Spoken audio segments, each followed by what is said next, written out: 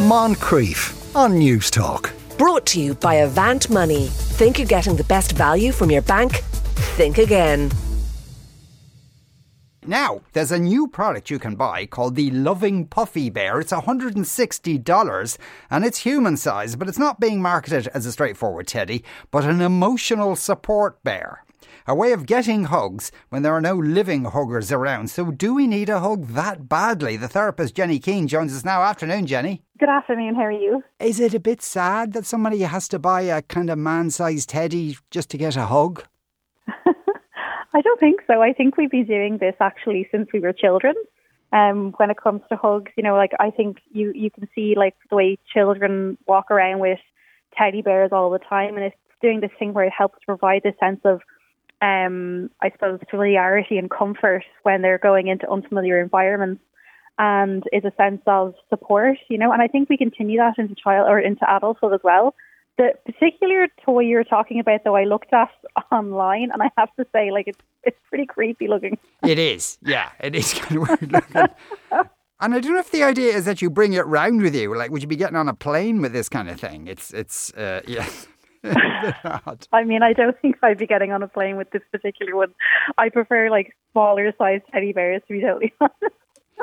Now, you said we know that hugs, generally speaking, are good for you. Does that mean though that if people, but there are people in the world who aren't very huggy, are they kind of emotionally constipated people then because they're not hugging people? No, I don't think so. I think the thing is that, I don't know if you know this, but a hug of only 20 seconds is actually proven to lower your blood pressure.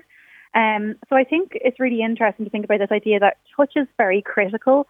So they say that a touch of 1/40th of a second can make you feel better. That's how quick of a touch we need in order to feel better. Also, the idea that the touch giver is actually perceived as being kinder, and we perceive our environment as friendlier when there's touch involved. So it's really one of our most social senses. It also says as well that touch is 10 times stronger than any kind of verbal or emotional communication or contact. And I think that's really, all those things. I think touch is also, it's known to affect things like bonding, reward, survival, and behaviour. And so there's a load of really interesting studies around touch. I think, when it comes to people who maybe aren't as, touchy or huggy, that just really depends on, how they grew up and what feels good for them in their body. And I think everybody is very different, when it comes to this.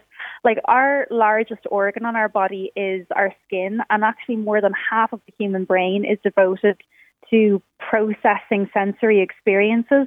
And when it comes to touch, it's really the only sense that's spread out across the whole body, because other senses are focused if we think about sight and smell. So really touch is this very incredible sensory experience that puts you directly in contact with an object or with a person, whereas I suppose sight and sound and smell are things that still have a distance between you and what it is you're perceiving. So it's really, really important. Touch is a really, really important thing. We also know that when people lack touch in their lives, there's a greater sense of loneliness. There's more of a chance of people experiencing, chronic states of anxiety or depression, and generally, affecting their emotional, physical, and mental well-being. So, I think we all have our levels of touch and capacity for touch, but that's depending on from person to person. But ultimately, touch is super important. Yeah, but are there social rules about hugging? As in, sometimes you'll meet people and you've just met them and they want to hug you, and you're kind of going, buy me a gin and tonic first. Well, there's lots of different studies on this. I think there's an American study that says, that it's socially acceptable to touch strangers from the shoulder to the hand, and we kind of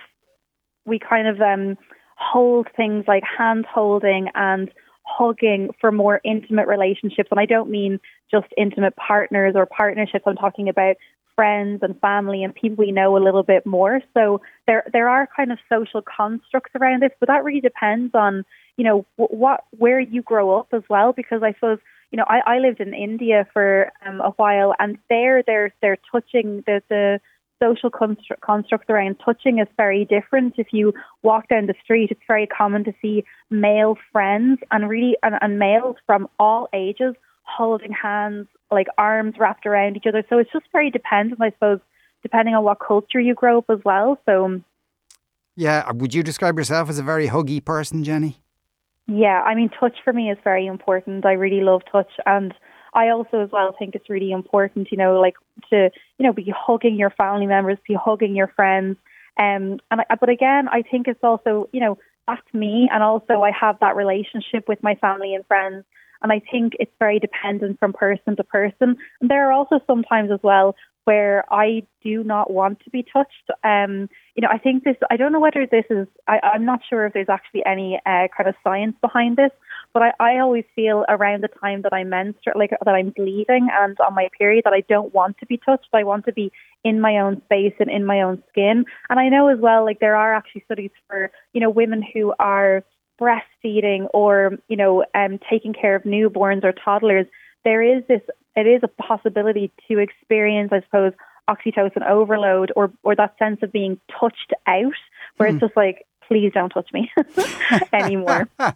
Yes, if you have a baby at you the whole time, that you can feel that way. Yeah, but at least I suppose if it's a grown-up hugging you, they're going to let you go. So there's...